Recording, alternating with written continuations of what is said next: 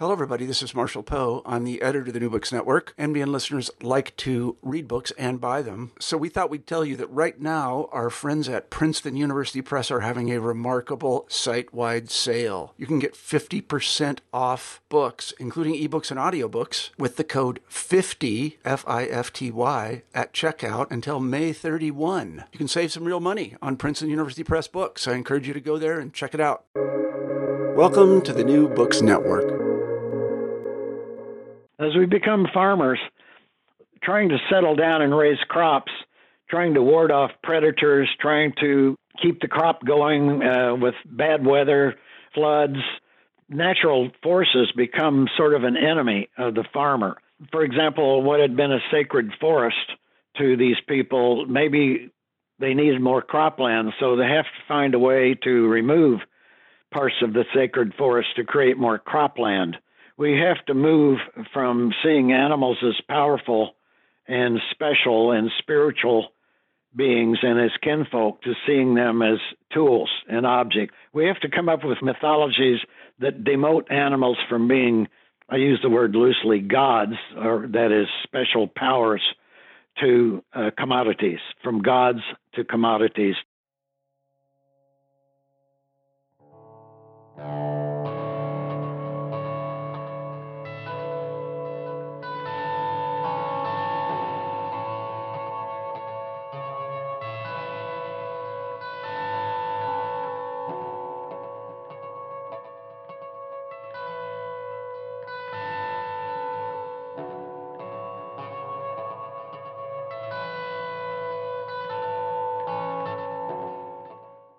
Hello, everyone, and welcome back to the New Books in Animal Studies special series on the New Books Network. My name is Mark Malloy, and I'm the reviews editor at Make Literary Magazine. The focus of my contribution to this Animal Studies special series will be animal rights. I'm talking today with Jim Mason. Jim is an attorney, journalist, lecturer, and author.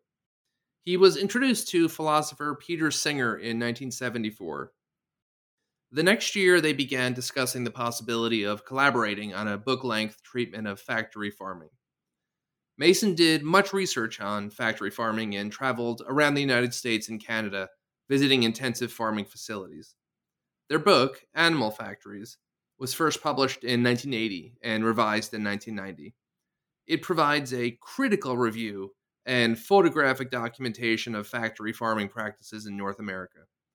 The book is known for having played a role in the United States, similar to that of Ruth Harrison's 1964 classic Animal Machines in the United Kingdom and Europe, in providing a critical expose on the factory farm system. In 2006, Mason authored The Way We Eat, Why Our Food Choices Matter, also co-written with Peter Singer. Other writings have appeared in the New York Times, Newsday, Audubon, New Scientist, and others. In addition to writing, Jim Mason speaks about animals, nature, and the environment at conferences, churches, and universities. Today, I will be speaking to Jim about his book, An Unnatural Order, Uncovering the Roots of Our Domination of Nature and Each Other. Originally published in 1993 by Simon & Schuster, then in 1998 by Continuum, and again in 2004 by Lantern, and a revised edition is expected out next year. An Unnatural Order is a masterpiece and a classic of animal rights literature. The book explores from an anthropological, sociological, and holistic perspective how and why we have cut ourselves off from other animals and the natural world, and the toll this has taken on our consciousness, our ability to steward nature wisely, and the will to control our own tendencies. An Unnatural Order is a provocative search for the basic beliefs of Western culture that feed racism, sexism, animal exploitation, and domination of the natural world. Jim Mason begins this search nearly 10,000 years ago, when plants and animals were first domesticated or brought under human control. Until this time, people saw themselves as members of the natural world. They saw animals as kindred beings, and the living world as full of ensouled powers. The main theme of the book is that animals are much more important than we think. Under our current worldview, animals are trivial, except when they are useful. They're inferior beings, and we think they could not be important to human society except as food and slaves. But for hundreds of millennia, animals have been very much on the human mind.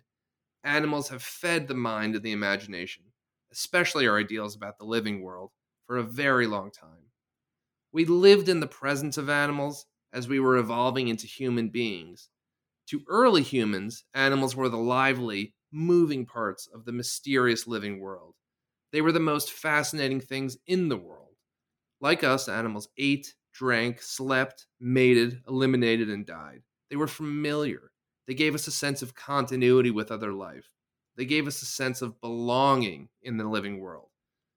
The huge variety of activities and patterns in animals' lives gave the developing human mind much to think about.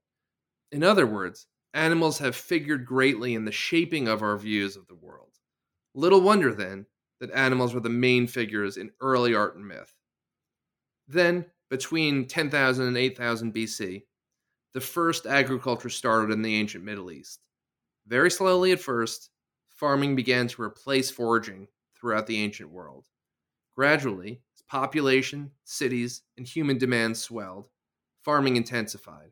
That is, farmers increased their control over animals and nature. As they did so, they had to tear down the very old beliefs in the sanctity and ensouled powers of the living world. In their place, farming societies built the myth of human supremacy, and with it the idea of the need to dominate the living world. In time, values on domination, control, and hierarchy became ingrained in agrarian culture, and the agrarian worldview became the modern worldview. Our cultural heritage, then, is one that alienates us from the living world, one that regards it as a slave. This stuns human empathy and crushes any sense of kinship with other life.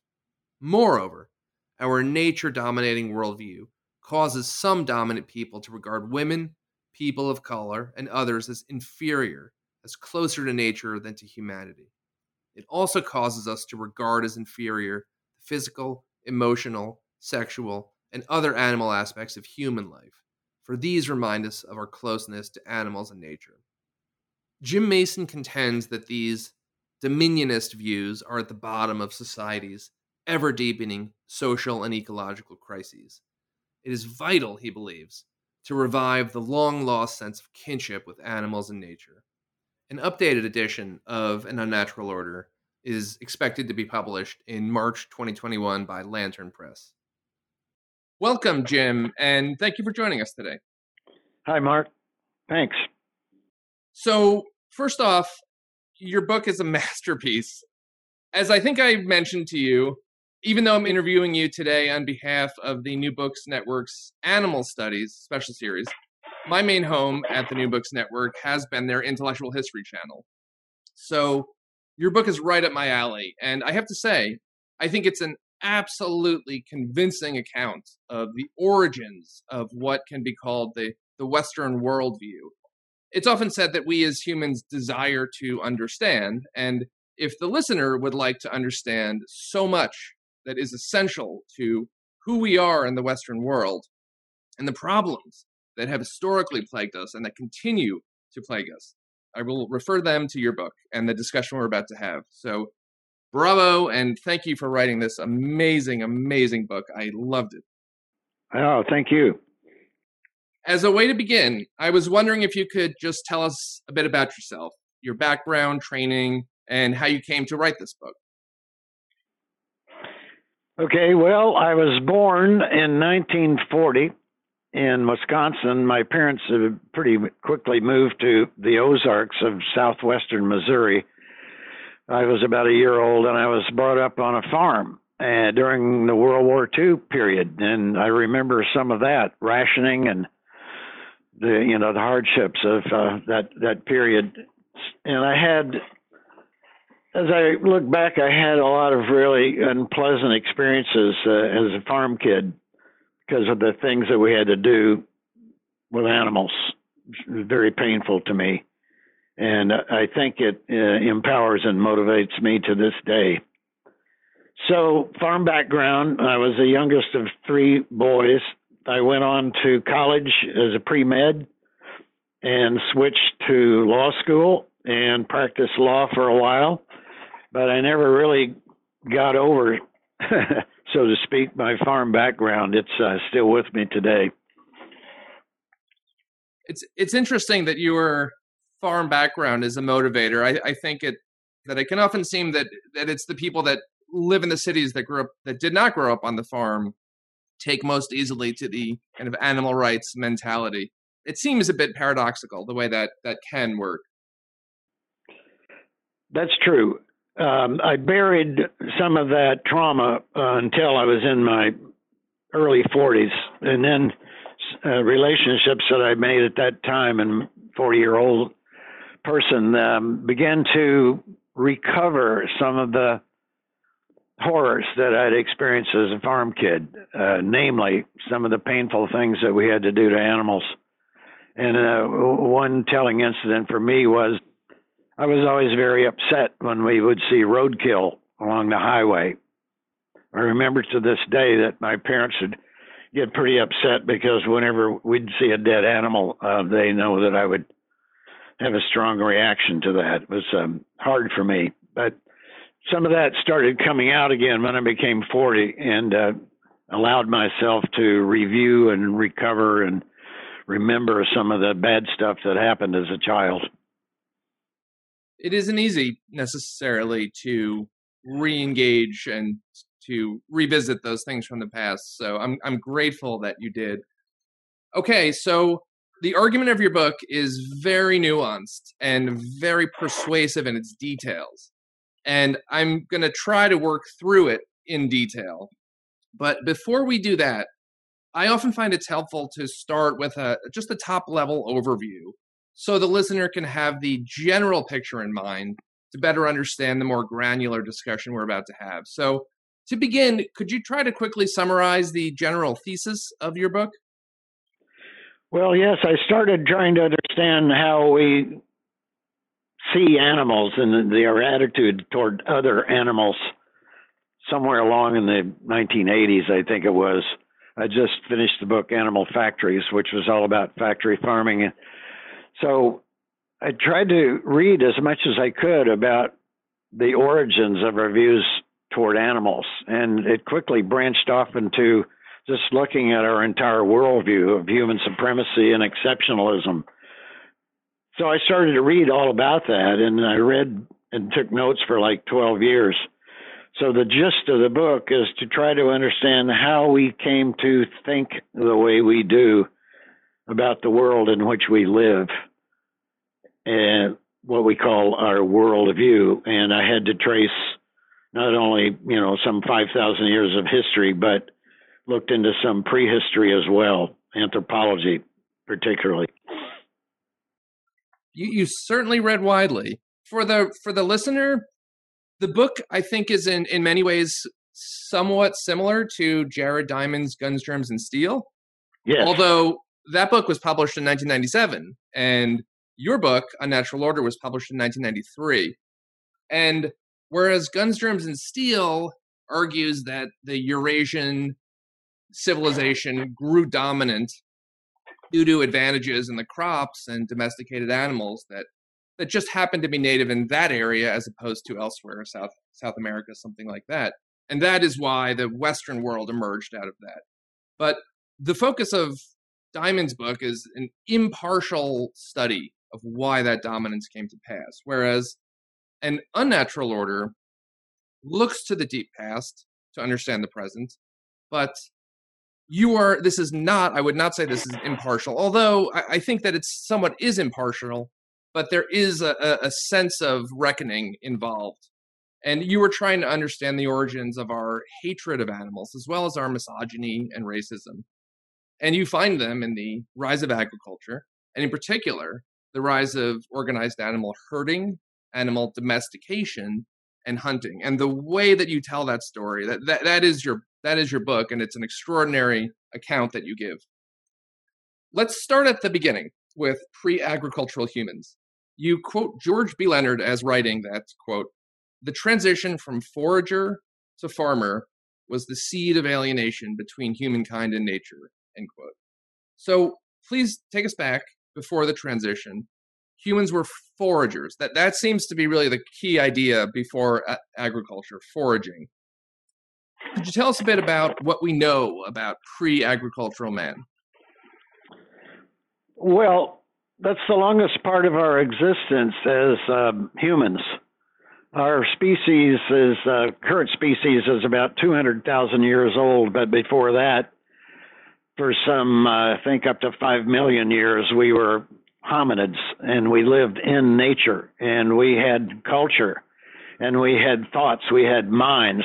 They became progressively sharper as we became modern humans, the current species, but essentially we lived in nature, mostly naked most of the time, outdoors most of the time. We were exposed to all of the elements most of the time, especially seeing animals, not only hunting animals, but just living among them and hearing their sounds day and night and seeing the sights of animals and the things that they do in the world around wherever we were back in the day. So we were really living as part of the living world. We were one member of the family of animals living in the world, and we didn't see ourselves as so much separate, as distinct from them. We saw kinship. In fact, if you study the anthropology of tribal peoples, nearly all of them have the idea of totemism and animism, which is that they see themselves as somehow kin to the other animals around them. And sometimes one of the more important animals in their environment would be what they called a totem animal. And that animal was sometimes considered to be an ancestor of the tribe. And that totem animal would be the animal figure that was not quite a deity, not quite sacred, but powerful. And it would be the figure that gave the tribe permission to hunt and kill other animals. So this is the relationship that we had for the longest part of our existence. And when I say the longest part, if you look at time measured, say, on a yardstick or a meter is 1,000 millimeters.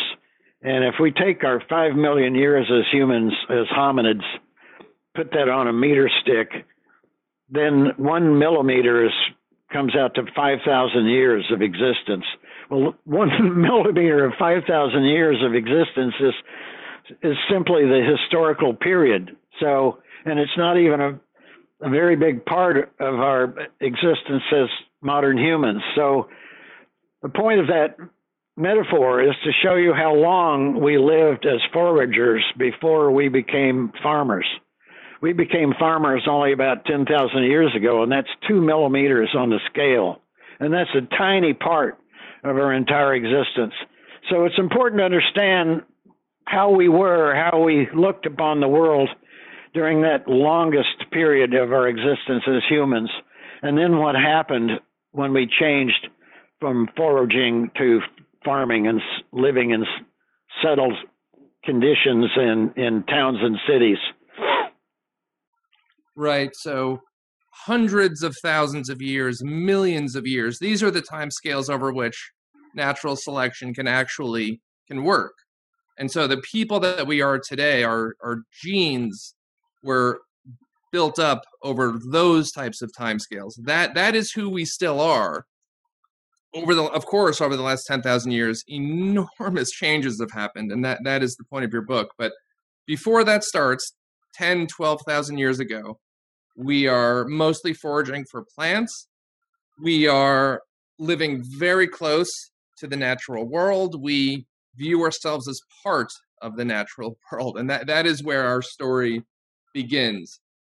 Still in pre-agricultural times, I'd like you to talk to us about female power and status during that period. You argue that in many ways, these pre-agricultural societies were largely matriarchal. Could you talk to us about this?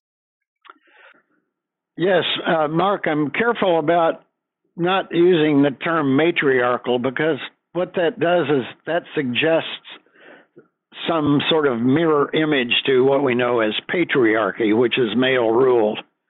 I would prefer not to use the term matriarchal because of its association with patriarchy, which it really wasn't in those times.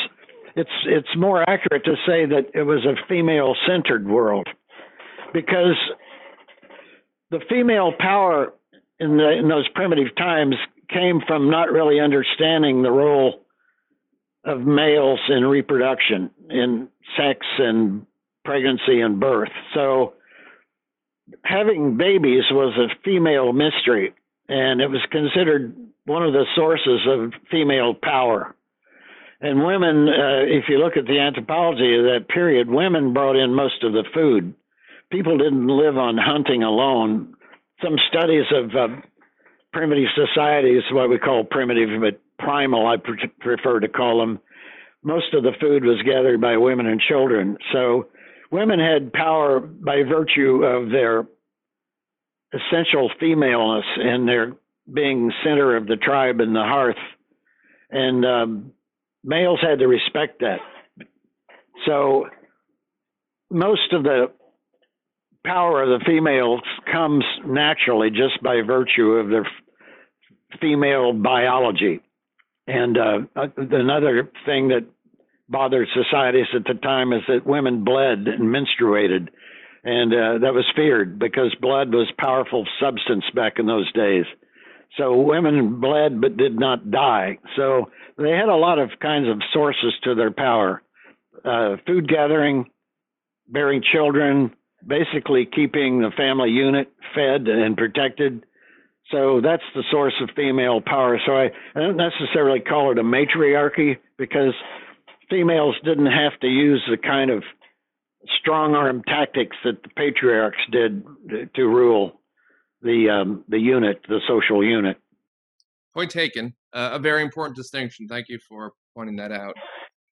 You make a very compelling case in your book that animals both were and still are more important to humans than we realize. Originally, this stemmed from our ancestors' animism, the attribution of a soul to plants, natural phenomena, and in particular animals. And you write that, quote, the primal relationship with the powers of the living world was more of a partnership in which the human beings had interactions and a strong sense of interdependence with animals, end quote. Your argument here leans on biologist Paul Shepard's incredible book, Thinking Animals, Animals and the Development of Human Intelligence. Briefly, his argument is that humans need animals to learn to think because human brains and thought processes grew up on animals. Could you talk us through Shepard's fascinating thesis and the light it sheds on just how important animals are to humans, and in fact, how much they contributed to making us who we are today? Yes, Shepard's book was in fact the most important thing I read that caused me to start writing my own book, because it dawned on me from reading Shepard's book that our minds, our human minds, literally grew up on the animals around us. Now, what does that mean?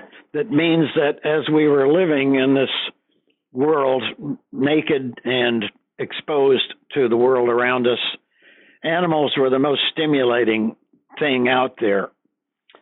They were the moving parts of the living world. Everything else is silent and rather still, but animals are animated. They're moving, they're doing things. And it's important to notice how this might have been received by the minds of our primal ancestors, and I'm talking hundreds of thousands of years back. The budding human mind saw the world around them and the animals in it as alive and ensouled and full of mysterious powers. And most of those mysterious powers centered on the things that animals could be observed doing. And this is where it was very stimulating to that budding primitive human mind. Animals were doing things that we would recognize and would be familiar to us. This is puzzling. Animals eat and they chase and they run and they are seen having sex and they have babies and they bleed and they die and they do all of the things that humans are observing in their own human society. So this must have been incredibly puzzling to the budding human mind. And this is where the central idea of the powers of animals, the spiritual, mysterious powers of animals, gets embedded in the human mind at an early stage. And this is reflected in the creation stories of primal peoples. And these have been looked at by anthropologists, looked at different tribal societies the world over, and they have a lot of things in common. But the most important thing they have in common is that animals were the first beings, and they were considered the beings that brought humans to the world and taught them how to live. This is a very powerful idea, and it's reflected in creation stories. And it seems to be some evidence of what Shepard tried to explain, is that animals are simply the most important things in the world outside of the human group.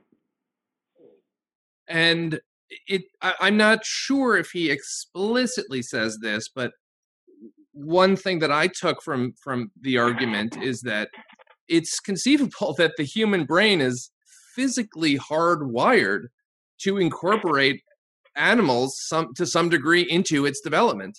And that is why when you look, it's one of those things that you don't really pay too much attention to until it's pointed out to you. But it is true that everywhere you go, where there are, in the present world today, where there are children, they're surrounded by animals, and in the TV programs they watch, and the books that they read, and the toys that they have, on the sheets on their bed. And so the argument, as I understand it, is that because over hundreds of thousands or even millions of years going into deep prehistory of humans, it's always been part of the childhood development to develop in response to observing the behavior of these animals outside of it. So we are literally hardwired. We potentially could not do it without them. You think the argument goes that far? Yes, I do. And I think Shepard explains that hardwiring.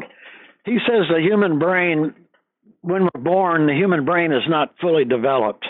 It really needs information and input to become fully developed and formed, so that the thought processes, which break down into language and speech and all kinds of functions of having a mind and using tools and having the mind guide our lives, we have to be fed for the brain to develop properly. And he says animals were perfect for that because they're so puzzling.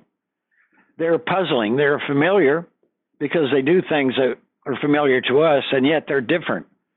They're like other beings, different nations, different tribes, different people, as it were. And this puzzles the human brain and forces the human brain to try to understand things. And animals come in different sizes and shapes. And one essential stage in the development of the mind is to sort things that we experience and classify them. This is what the infant mind is trying to do as it encounters the environment around it. It tries to put things in their place, so to speak. And animals were perfect for this because they come in sets. There are the lions, there are the elephants, there are the trees, there are things that come in groups. And this is how the budding, developing human mind begins to see the world.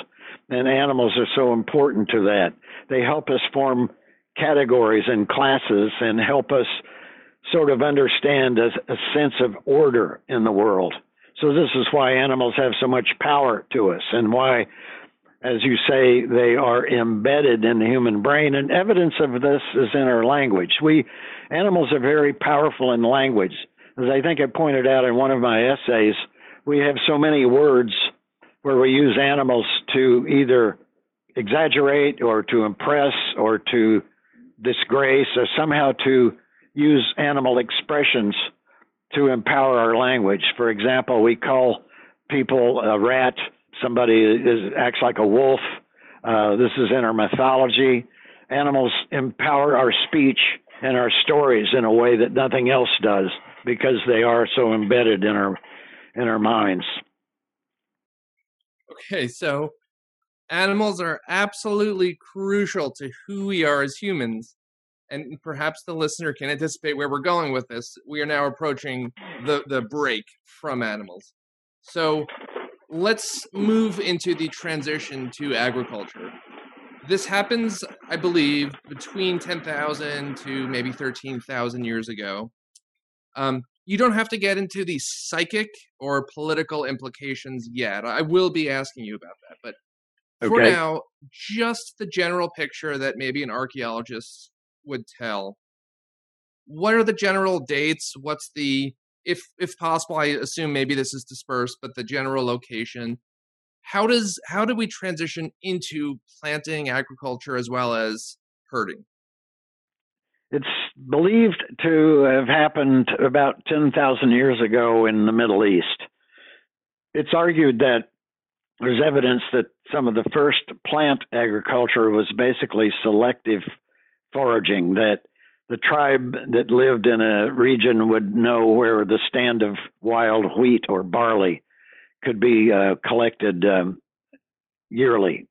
So there would be a recurring foraging activity to that area because that's where they knew they could find the grain. Why do people start settling down and cultivating that stand of wild barley? Well, everything I've read suggests that it had to do with population growth and density. And if you look at the places where agriculture began, it tends to occur around water, around rivers, swamps, wetlands, places where there's a plentiful food supply. So this would be a place where the population would tend to grow and stay put, more or less, sort of semi-sedentary, so to speak. Well, over time, there simply became too many numbers, and people became what anthropologists call circumscribed. That is, they couldn't move out very far to forage for distant food sources, so they had to kind of stay put where they were and intensify their food gathering. And that period led to them learning how to actually tend, that is, cultivate that wild stand of wheat or barley, so that it became domesticated over time, domestic wheat. And then from that, they learned to scatter seeds, how to create their own crop lands. And then they would learn to clear forests and create irrigation systems to grow more of that crop of wheat or barley. So it had to do with population density, population accumulation in a what had been a food-rich area. So they were sort of forced into agriculture. Now, on the animal side of it, that takes place at about the same time in the same place. It's believed in what's now northern Iraq, when some of the tribes began to concentrate their hunting on some of the herd animals that lived in that area, which were sheep and goats. It's where the plains meet the mountains. So they began to specialize in hunting either sheep or goats and focused their hunting techniques to the point where they were preying perhaps on the same herd year after year, perhaps selectively taking an animal or two at certain seasons.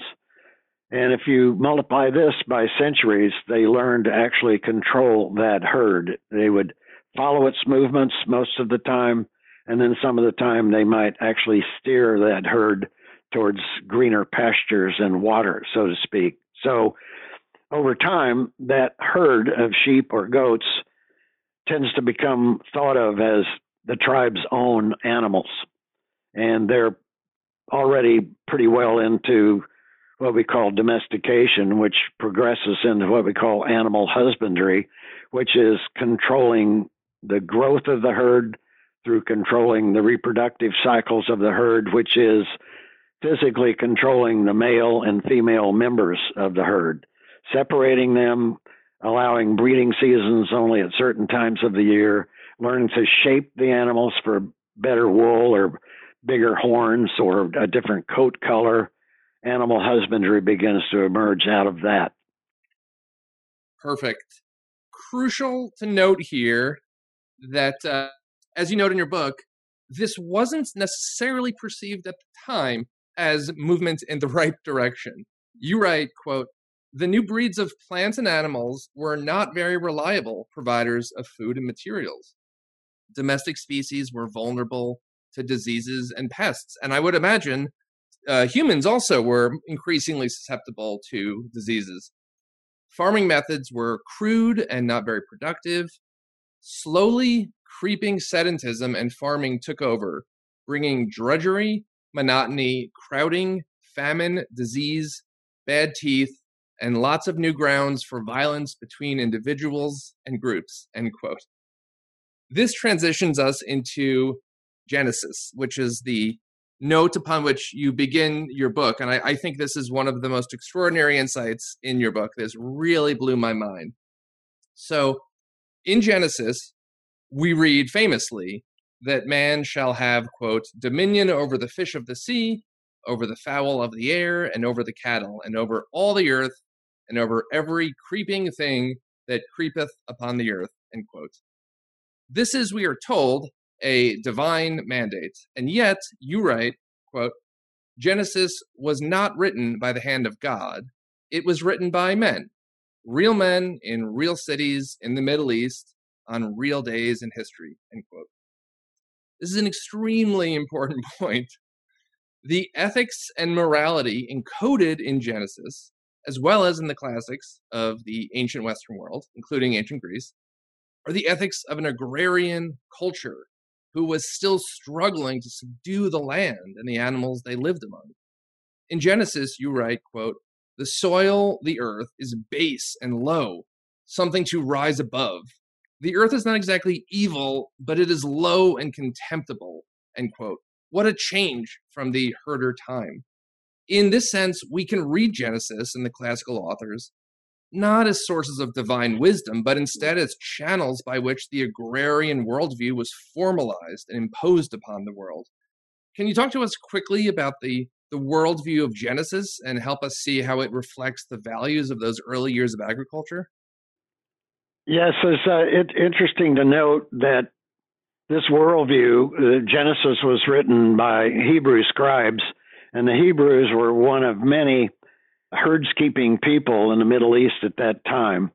They were just better writers than the other herds people, which anthropologists call pastoralists. And it's known from anthropology that the worldview of one God, of a monotheistic deity that supervises and controls human life and gives human life a code to live by, that is the worldview that comes from herds people. And anthropologists have actually measured this empirically when they look at all the different primal societies. It's the herds people that come up with the idea of an all-powerful God. And a lot of the imagery in the Bible suggests this.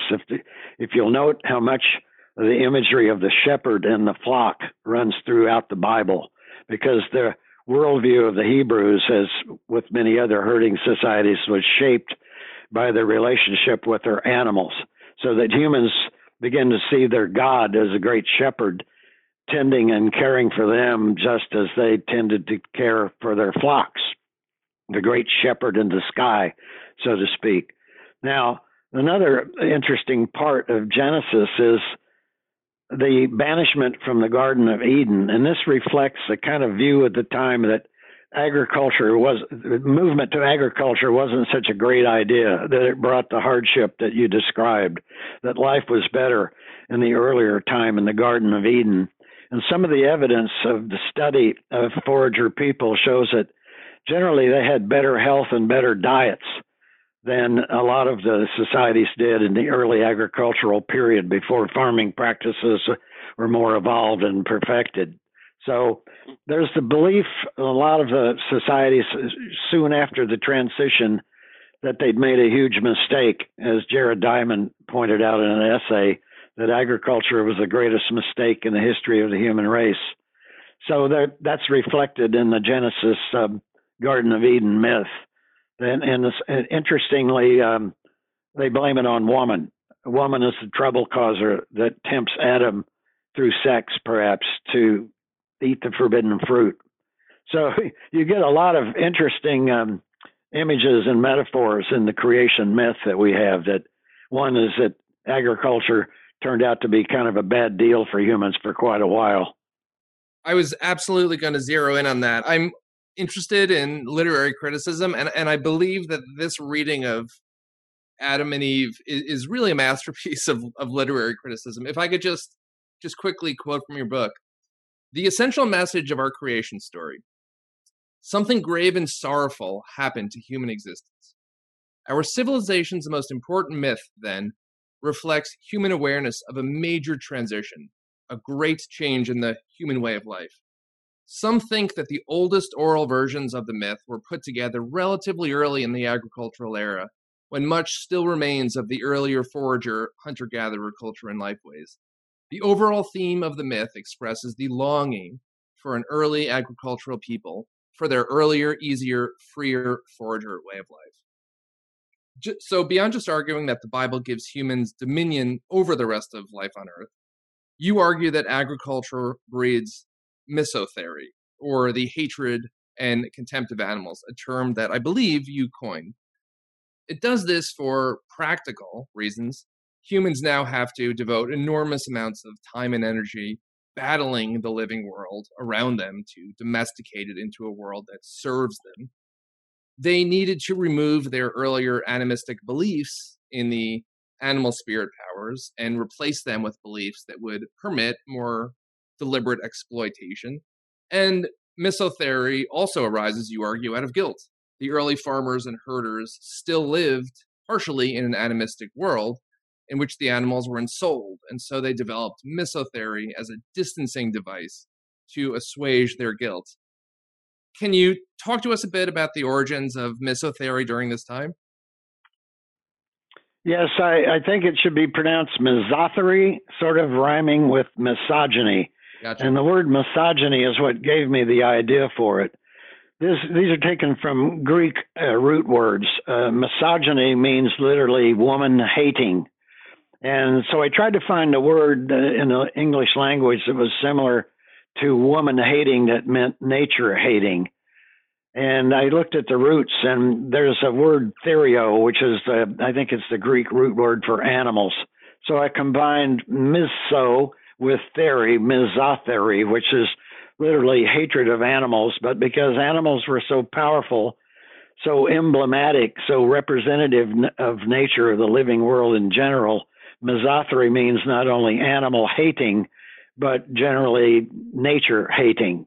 Contempt for the living world around us, because as we become farmers, trying to settle down and raise crops, trying to ward off predators, trying to keep the crop going with bad weather, floods, natural forces become sort of an enemy of the farmer. For example, what had been a sacred forest to these people, maybe they needed more cropland, so they have to find a way to remove parts of the sacred forest to create more cropland. So they have to move from sort of revering and respecting the living world around them, seeing it as a kinfolk, to seeing that living world around them as a competitor, as something to be controlled, just the way they control their crops and their herds. They needed to find a new attitude toward the world that gave them the power to change these things out there that used to be considered sacred. So they had to really invent all kinds of new mythologies to be able to do this. There had to be a great psychic upheaval in the way we saw the world, and a real upheaval in the worldview. And this is what Jared Diamond talks about when he says it's the greatest mistake in the human species, to go from that forager, nature-loving, nature-awed view to that of a farmer who wants to control and conquer all of that. That's competitive to him, competing against the predators that are preying on the flock of sheep or goats, competing with the natural forces of the elements, rain and floods and so forth. So that's what begins to reshape the worldview. Nature becomes seen in a wholly different way by the farmer and the herds people. Misothery becomes important in doing that, because we have to move from seeing animals as powerful and special and spiritual beings and as kinfolk to seeing them as tools and objects. They have to we have to come up with mythologies that demote animals from being, I use the word loosely, gods, or that is special powers, to commodities, from gods to commodities, to things to be bought and sold and killed and traded. You quote Cotton Mather as emblematic of this new worldview when he writes, "What is not useful is vicious." And an extraordinary comment, although I would say the general Western mindset, still an emblematic comment as to where we stand. Things that are good are things that aid human life, and things that are bad are things that do not aid human life. Would you mind now walking us through the transition from small bands of foragers to towns and the rise of the warrior class that comes with them? You write, quote, "Around the center of Israel and Iraq, all of the major herd animals were domesticated. All of these places of domestication spawned herder subcultures, that is, pastoral, nomadic peoples whose cultures we describe as expansionistic, individualistic, militaristic, arrogant, male-dominated, and patriarchal. Add to their mobility and speed, they were horse riders, the aggressive, domineering nature of their culture, and we can assume that these prehistoric herder peoples were, to put it mildly, very influential in shaping the agriculture all around the Middle Eastern center," end quote. Why does a warrior class come from the rise of agriculture, and what role did herder culture play in this, in the rise of the Western warrior mentality? At the time when I wrote about that, it was sort of theoretical that the warrior class probably arose from the herdspeople because they were armed and more powerful and competing with each other for space, water, and grass. But it's been shown empirically, that is, by looking at ancient societies, both ancient and modern contemporary cultures, that the herdspeople tend to be the most aggressive and the most warlike, belligerent. And we see this in herds cultures in recent times, whether they be in Asia and the herds people of Asia, or in Northern Africa, the cattle herds people. They're very competitive with each other. And the reason for that is that their animals need two things on a daily basis. They need grass and they need water. And when you're living with a herd of animals, sometimes the herd can number in the hundreds, you have to be always on the move looking for more grass and water for your herds. And this would be in a region where there were lots of other herds people and sedentary farmers trying to grow their crops, their barley and their wheat in the floodplains. So the herds people could be kind of a pest in an environment like that. And they wouldn't be able, a particular tribe wouldn't be able to build its wealth, which was measured in the numbers of animals, by the way, which is where the word capital comes from. The head count, the number of animals, is the measure of wealth. The tribe wouldn't be able to maintain its wealth if they didn't keep that herd growing, healthy on grass and water. So they would always have to compete with their neighbors for space. And out of this arose a kind of a warrior mentality, that they really are always on the alert. And this has been measured too. Paul Shepard writes about this in his books, as do other anthropologists and sociologists. The herds people are the ones that would be dominating an area. And if you look at the wars, the tribal wars between the towns and city states in early prehistory, a lot of that was wars for animals, for cattle, and for captives from the rival city. If you look at some of the early books of the Bible, when they talk about how the Hebrews marched into the promised land to claim space, they wiped out entire tribes. And it says in the Bible that they slew them, every woman and child, but they saved the livestock. And sometimes they would neutralize the men through castration or blinding so that they wouldn't have to fight them. And they took the women and the children as captives and made them into slaves. And slavery, by the way, is an element if you study the culture of herds people. We get key ideas in herder cultures. One is the idea of an all-powerful God, a monotheist view, slavery, patriarchy, because attending of animals tends to be male work. It tends to be male wealth. The males of the tribe are considered the owners of the herd, and females take on a secondary role. And females are the ones that are captured and enslaved. So females become a slave class in those kind of cultures. So a whole lot of our worldview, our modern worldview of patriarchy and slavery and warmongering and militarism comes from the worldview of the prehistoric and early historic herds people, not just the Hebrews, but all of the tribes people like the Hebrews that roamed throughout northern Africa and what we consider now the Middle East, which was a site of the domestication of most of the major species: sheep, goats, cattle, horses. Right. So you're speaking about the rise of the warrior culture and with it patriarchy in terms of the contemporary challenges that they were facing. But in your book, that you were able to push that back even earlier in contrast to what you had established in pre-agrarian society. You had brought up the fact that males were probably jealous of the powers that women were viewed to have due to their closeness with nature, their childbirth capabilities. So there's that jealousy.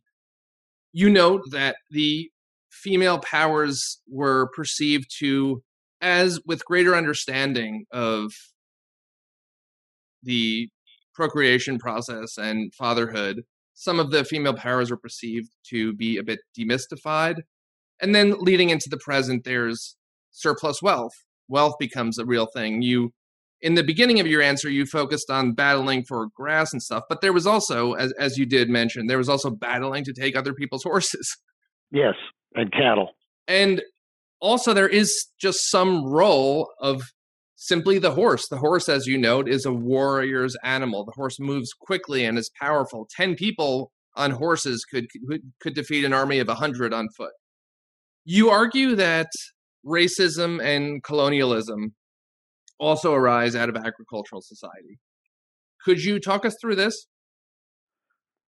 Yes, I think we have to understand that the herder culture leads to the warrior culture and patriarchal culture, which is very man-centered and militaristic.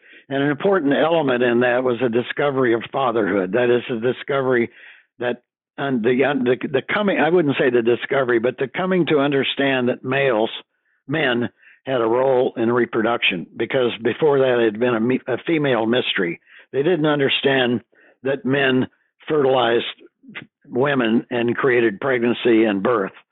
So when societies began to tend their animal herds, when they began to do animal husbandry, it dawned on the entire society, probably both men and women, over the course of time, that males had something to do with pregnancy and birth. So this sort of took away some of the female power and enhanced the powers of men. So that's an important part of the transition into the patriarchal worldview.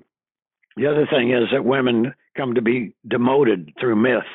And if you look at our creation myth in Genesis, women were demoted in the figure of Eve, who brought trouble to the world by tempting Adam.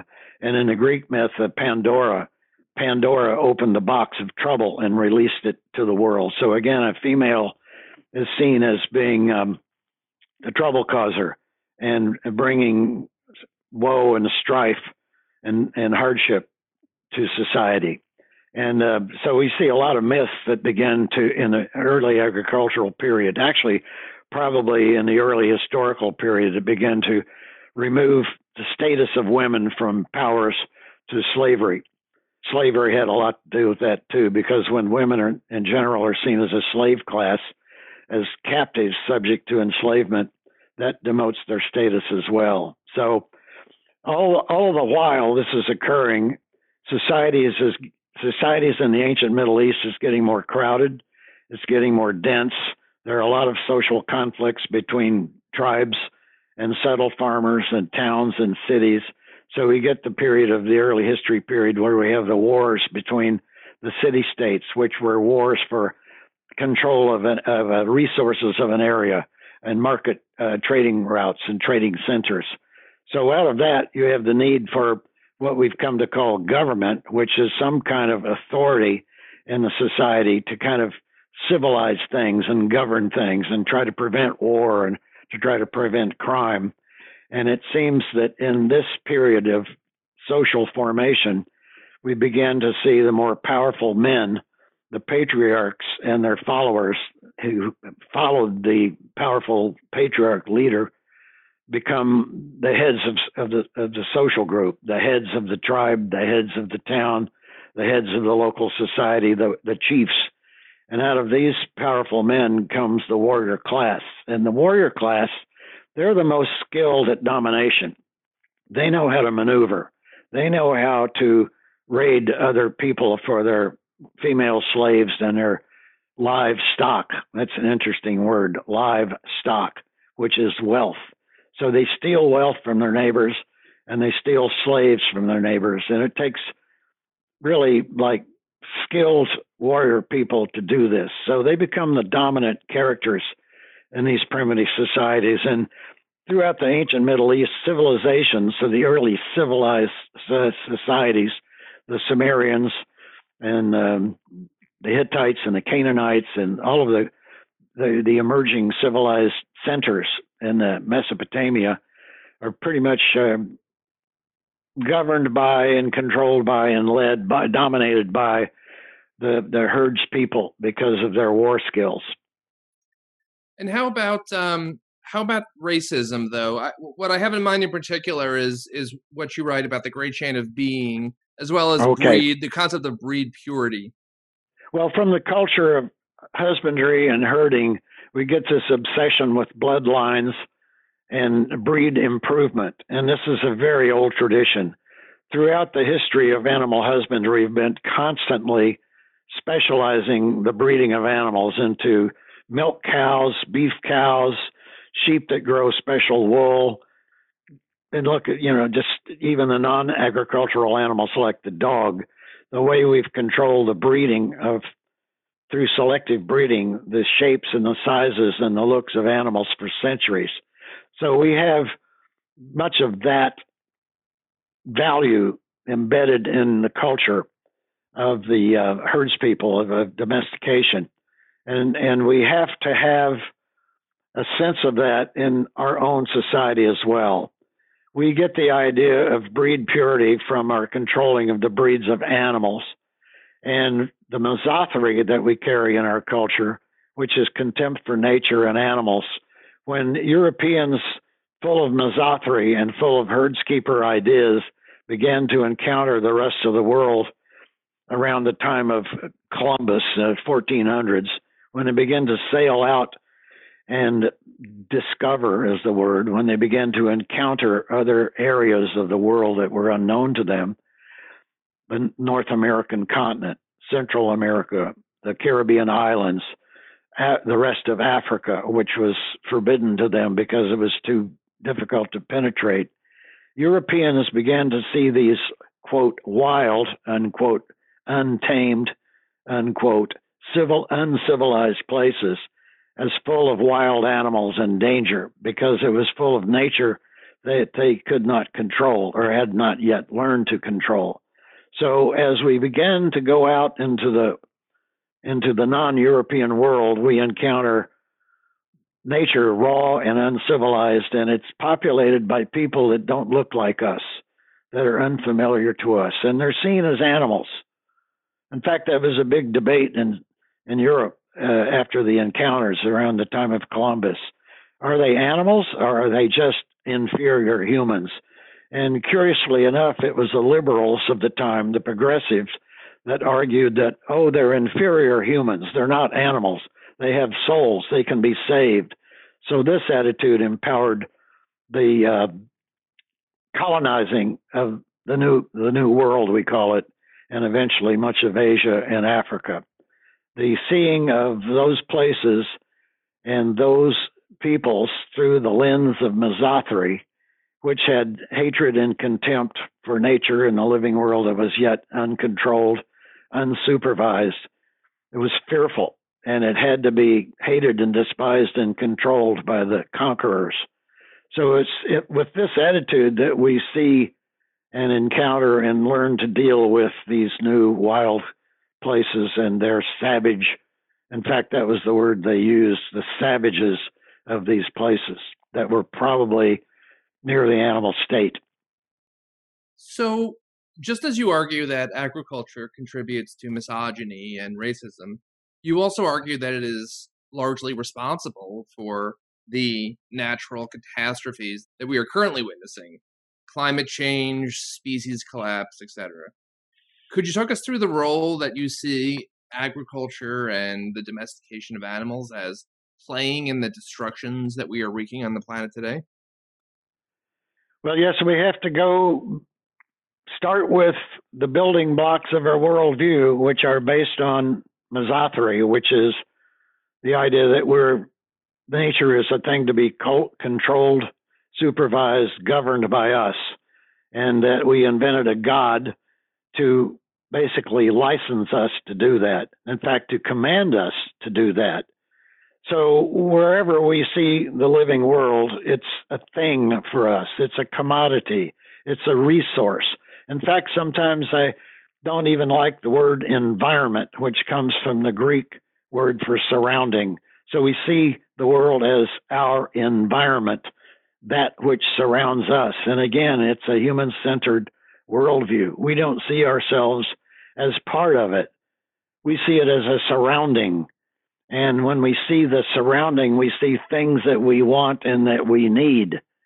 So we have learned to see the entire world as our oyster, as they say, full of resources. So that when we have a worldview like that, with hatred and contempt for nature, Mazathri, I call it, and we become more competitive with each other for parts and pieces of that world, fresh water, materials for our ore, for metals that we need, soil, space. We compete with each other, and we become powerful with each other, and we overpower cultures that have things that we need. For example, now you find the more powerful nations are exploiting the so-called third world nations or the developing nations for their resources, for their ore, for mining, and for their fresh water, and for their forests, for lumber. So that's how we take over the world, because our worldview empowers us, entitles us, licenses us to do that.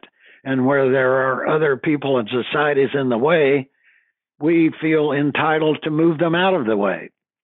And we did this specifically with the Native Americans of North America. Our worldview entitled us to literally adopt genocide, to remove the Indians from the plains, to make way for settlers and their farming and their livestock. This was American policy in the early to mid 19th century. And it's the same policies that other imperial powers, the Europeans and others, followed when they encountered the uncivilized, the savage parts of the world that were yet uncolonized. And out of that comes racism too, because we had to see these people in these places as inferior to us, as not our equals. They had to be seen as animals so that we could comfortably, in a guilt-free way, and in fact in a divine mandated way, remove them and get them out of the way. If we couldn't convert them to Christianity, we had to kill them and get them out of the way so that we could farm there and take those resources. So this is the story of colonization and the subjugation of the people that lived in the colonial world. Racism, seeing them as inferiors, had a lot to do with empowering that. It certainly comes out of that Cotton Mather quote, "What is not useful is vicious." And also, I think the way that we trained or subjugated the empathy out of ourselves with the domestication of animals. We beat ourselves down to the point where we were unable to feel empathy towards animals in the natural world. And now we find ourselves in a situation where we're witnessing dangerous climate change, unprecedented, extraordinary species collapse. And, we struggle to give a damn. It is difficult to summon the interest of people into even acknowledging that this is happening, let alone taking some type of response to it. I'm glad to hear you relate climate change to the worldview that we are trying to understand. Yes, the worldview directly empowers climate change. It's part of the divine mandate, which gives us human supremacy and exceptionalism. We tend to not care about the species that we're exterminating. If they're not valuable to us for human survival and human improvement, it's okay to do that. In fact, the divine mandate wants us to do that. So essentially, climate change is being caused by this human supremacist idea that the world is ours to control, just as the prehistoric herds people thought that the grasslands and the water sources were theirs to control because it's what gave them the wealth of their flock, that allowed them to expand their flock of sheep. And we're doing that same way today by basically taking over all of the natural parts of the world. There's hardly any part of the world that's not being exploited now. We're even trying to think of ways to exploit the polar regions. We're trying to find if there's some way we can get something out of the north, the Arctic, and the south, the Antarctic. We're trying to exploit every square inch of this planet because our numbers are so huge and our demands on the planet have grown exponentially, so that we feel that we have to exploit everything in our power to improve our own human lot and our human way of life. And that through fossil fuels and other exploitative industries, like deforestation, of course, is a problem, and the exploitation of fresh water. We're doing this all over the planet, and it's contributing to climate change. And it must be seen that the prime cause of our impact on the planet that's causing climate change, the prime mover of that is this worldview of human supremacy and entitlement, the worldview that we inherited from our herdskeeping ancestors. It seems irrefutable to me. Your book ends on a somewhat hopeful note that revolves around what you call the animal question. Essentially, your entire book has documented the ways in which our progressive alienation from animals and the literally unimaginable scale of the violence we have perpetrated against our fellow creatures and our planet have in turn done immense damage to our own spiritual lives and ethics. You write that, quote, "The animal question is central and fundamental to the nature question. We will simply not be able to come to terms with nature until we come to terms with animals and animality," end quote. Could you talk us through this? What steps do you feel that we need to take to come to terms with the animal question, to begin to heal nature and begin to heal ourselves? Well, I think we have to start with the fact that most people that are listening are already have inherited a mindset of misothery and human supremacy. So they have to realize that the mindset that they've been brought up on, that's embedded in them now, is probably going to keep them from understanding some of these things. It's blocking their view of the world, as blocking them from understanding how central animals have been in our development as a species, in our development of our minds. So misothory is the barrier that they have to try to overcome. And the analogy would be for men who try to understand their dominance over women, sometimes their misogyny keeps them from thinking through the kinds of things that they have to do to understand their role in the exploitation and subjugation of females. So the prejudice that we've been brought up on is keeping us from understanding it. So number one, we have to work through the misogyny and the misothory that we have to try to understand the role that animals have played in the formation of our mind, our culture, our civilization, our notions of wealth and class, and to understand how central they have been to the development of our minds as humans. The idea of the animal powers, the idea of animals in the creation stories of people the world over. We have to try to work through the misothory that's in our minds to understand that animals have always been important in the human mind, in the human culture. And they are not things to be despised and hated and feared and considered as the ultimate other. We have to try to recover the primal worldview of seeing animals as kinfolks, as kin to us. And this is not mysticism. This is not some theoretical nonsense. This is pure old biology. This is evolutionary biology. We are mammals. We are members of the great ape family. We are similar to chimpanzees and to the other great apes in ways that they're not similar to animals, other species. We have biologically demonstrated kinship with other beings. We have similarities in our blood chemistry.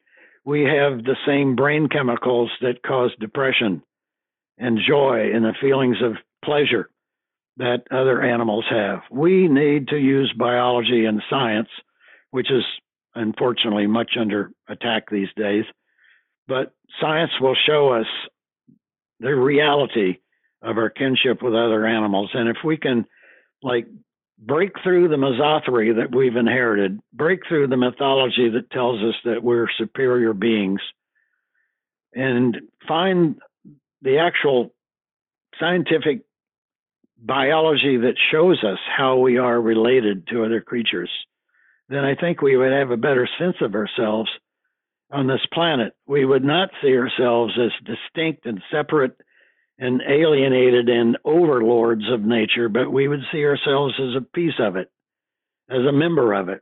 And then we would probably be forced to think more carefully about what we're doing to the planet that feeds us and sustains us. It would give us a worldview of belonging to the world instead of a worldview of being a warrior as a superpower over that world. I could not agree more with your point about science and biology. I think that I always was sympathetic to the animal rights or animal liberation perspective. I've been a vegetarian since 1993, but one of the moments for me that was truly transformative was actually watching the Carl Sagan Cosmos television, which has nothing whatsoever on the surface to do with animals, really. But he presents the history of life on Earth, and he shows how we really are all one family. He's talking about an oak tree, and he talks about how the genetic reader in the human body is able to read the genetic material of the oak tree. It can't build the same tree, but the reader is the same because we all come from the same place. We truly are all related. And I found that to be a transformative thought. And the impression it left upon me remains to this day. Yes, it's important to depart from the mysticism and the superstitions that we've been brought up on, the idea that God created the earth and he created us in his image, and all of the mystical, unscientific claptrap of dominant religions. They really are screwing up our sense of understanding ourselves in the world. We need to have a scientific, biological, realistic view of the world, of the role of carbon atoms, and the things that you talk about that Carl Sagan and and Jared Diamond and others have taught us. We have to come to terms with the real world and learn to not live by these superstitions. We have science now. We have evolutionary biology, evolutionary psychology. We can understand our behavior and our living as mammals on this planet through those sciences and their specialties better than we can understand ourselves looking at superstitions of ideas of being created by God in his image and all that religious stuff.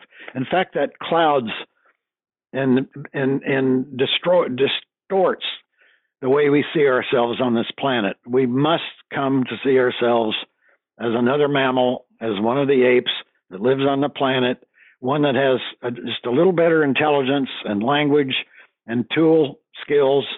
And so we can adapt that to a better outlook that will guide us into a better way of living here and living more or less in harmony and a sense of kinship with the other life on the planet.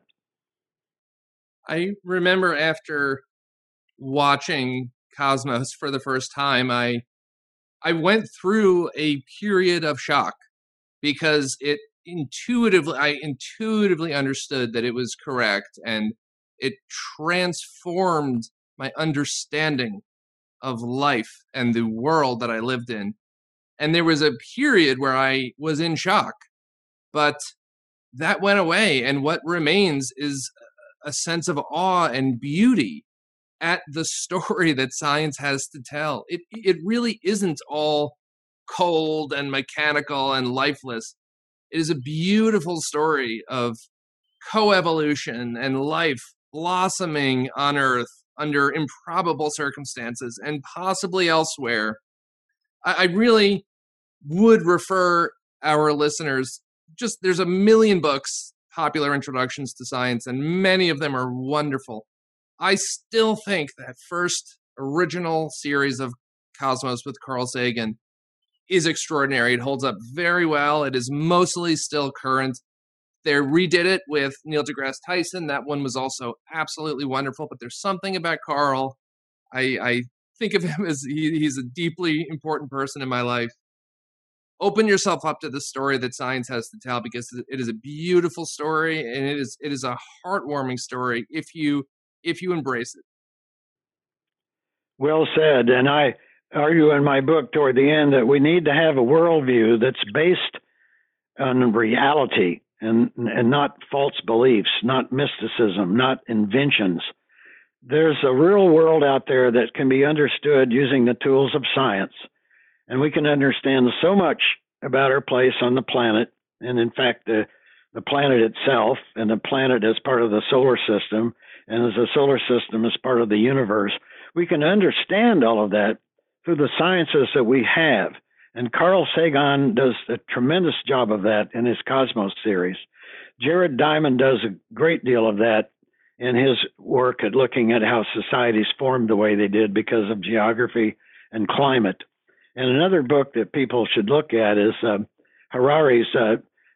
Harari's *Sapiens*, which is the story of the human species. And in that, he points out that I think he says there were 6 hominid species before modern humans emerged 200,000 years ago. So we evolved out of a family of related hominids that weren't as smart as we are, and maybe weren't as good at making tools as we are, but they were humanoid in the sense that they were more human than ape, and they lived in social groups, and they may have had some basic language of sorts, like even animals have signals to each other, vocalizations. So our ancestors weren't all just savages. There were other humanoids, hominids, before modern humans came along 200,000 years ago. And it's important to understand that, because part of our culture is rooted in that as well. We didn't just have a culture spontaneously out of the wild blue yonder 200,000 years ago. Whatever we came into the world as modern humans 200,000 years ago was still the product of earlier hominids and their lifeways and their tool use and their ideas about females and males and the world above them. They still had minds of maybe not as developed yet, but we need to understand that we came out of a long, long evolution of mammalhood and apehood. And it's a fascinating story. It is as fascinating. In fact, it is more fascinating than anything you'll read in fiction or fantasy. It sounds like you and I are both highly recommending to the reader that they should read up on the story that science has to tell. It is fascinating, and it is important, and it is the best way to understand the world in which we live. A reality-based worldview. And how do we understand reality? We use the tools of science to understand the reality of the workings of the atom, the whole science of chemistry. And from that, biochemistry and microbiology, we understand the formation of molecules and then cells and cell processes, the whole evolution of life itself that culminates in a lot of different kinds of species around the world, of which we are just one member. And our evolution was shaped just the way theirs was, and we need to understand all of that, and we do it through understanding reality, the real world that we live in. Jim, thank you so much. We've already taken up a lot of your time.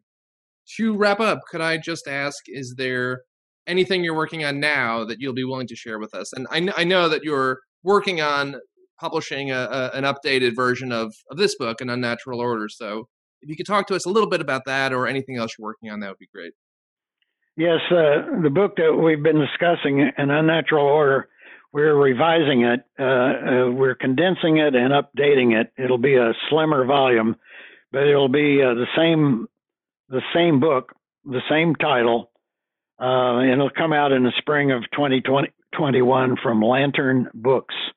And what we tried to do is basically to streamline and simplify the book to focus on the formation of the worldview and to explain how animals are so important in the shaping of that worldview.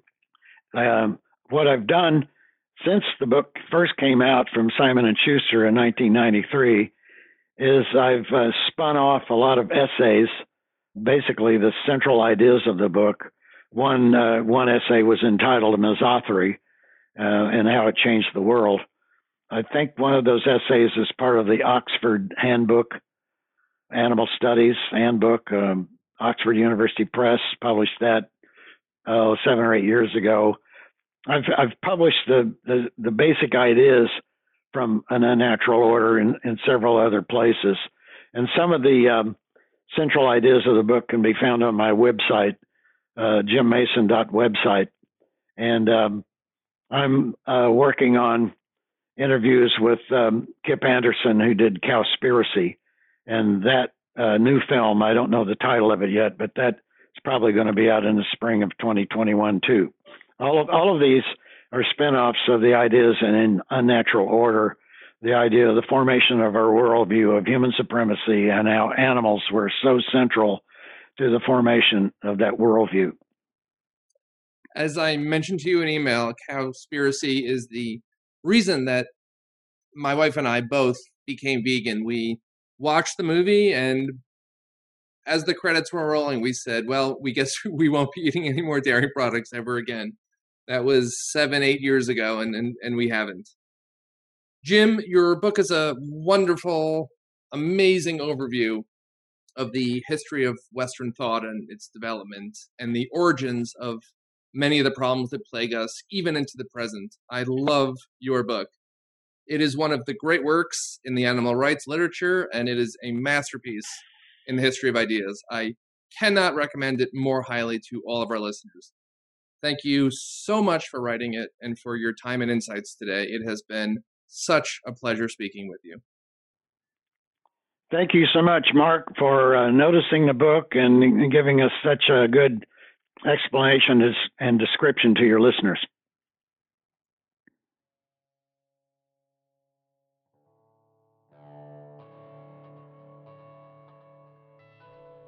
I hope you've enjoyed this conversation. I've been speaking with Jim Mason about his book, An Unnatural Order: The Roots of Our Destruction of Nature. It's an erudite work, a compassionate and fascinating work, and an important one. It's also, as I've stressed multiple times now, a masterpiece. I hope that you will consider reading it. The theme music for this episode, for all my episodes, is composed and performed by Dan Lurch. I'm Mark Malloy, and you've been listening to the New Books in Animal Studies special series on the New Books Network. See you next time.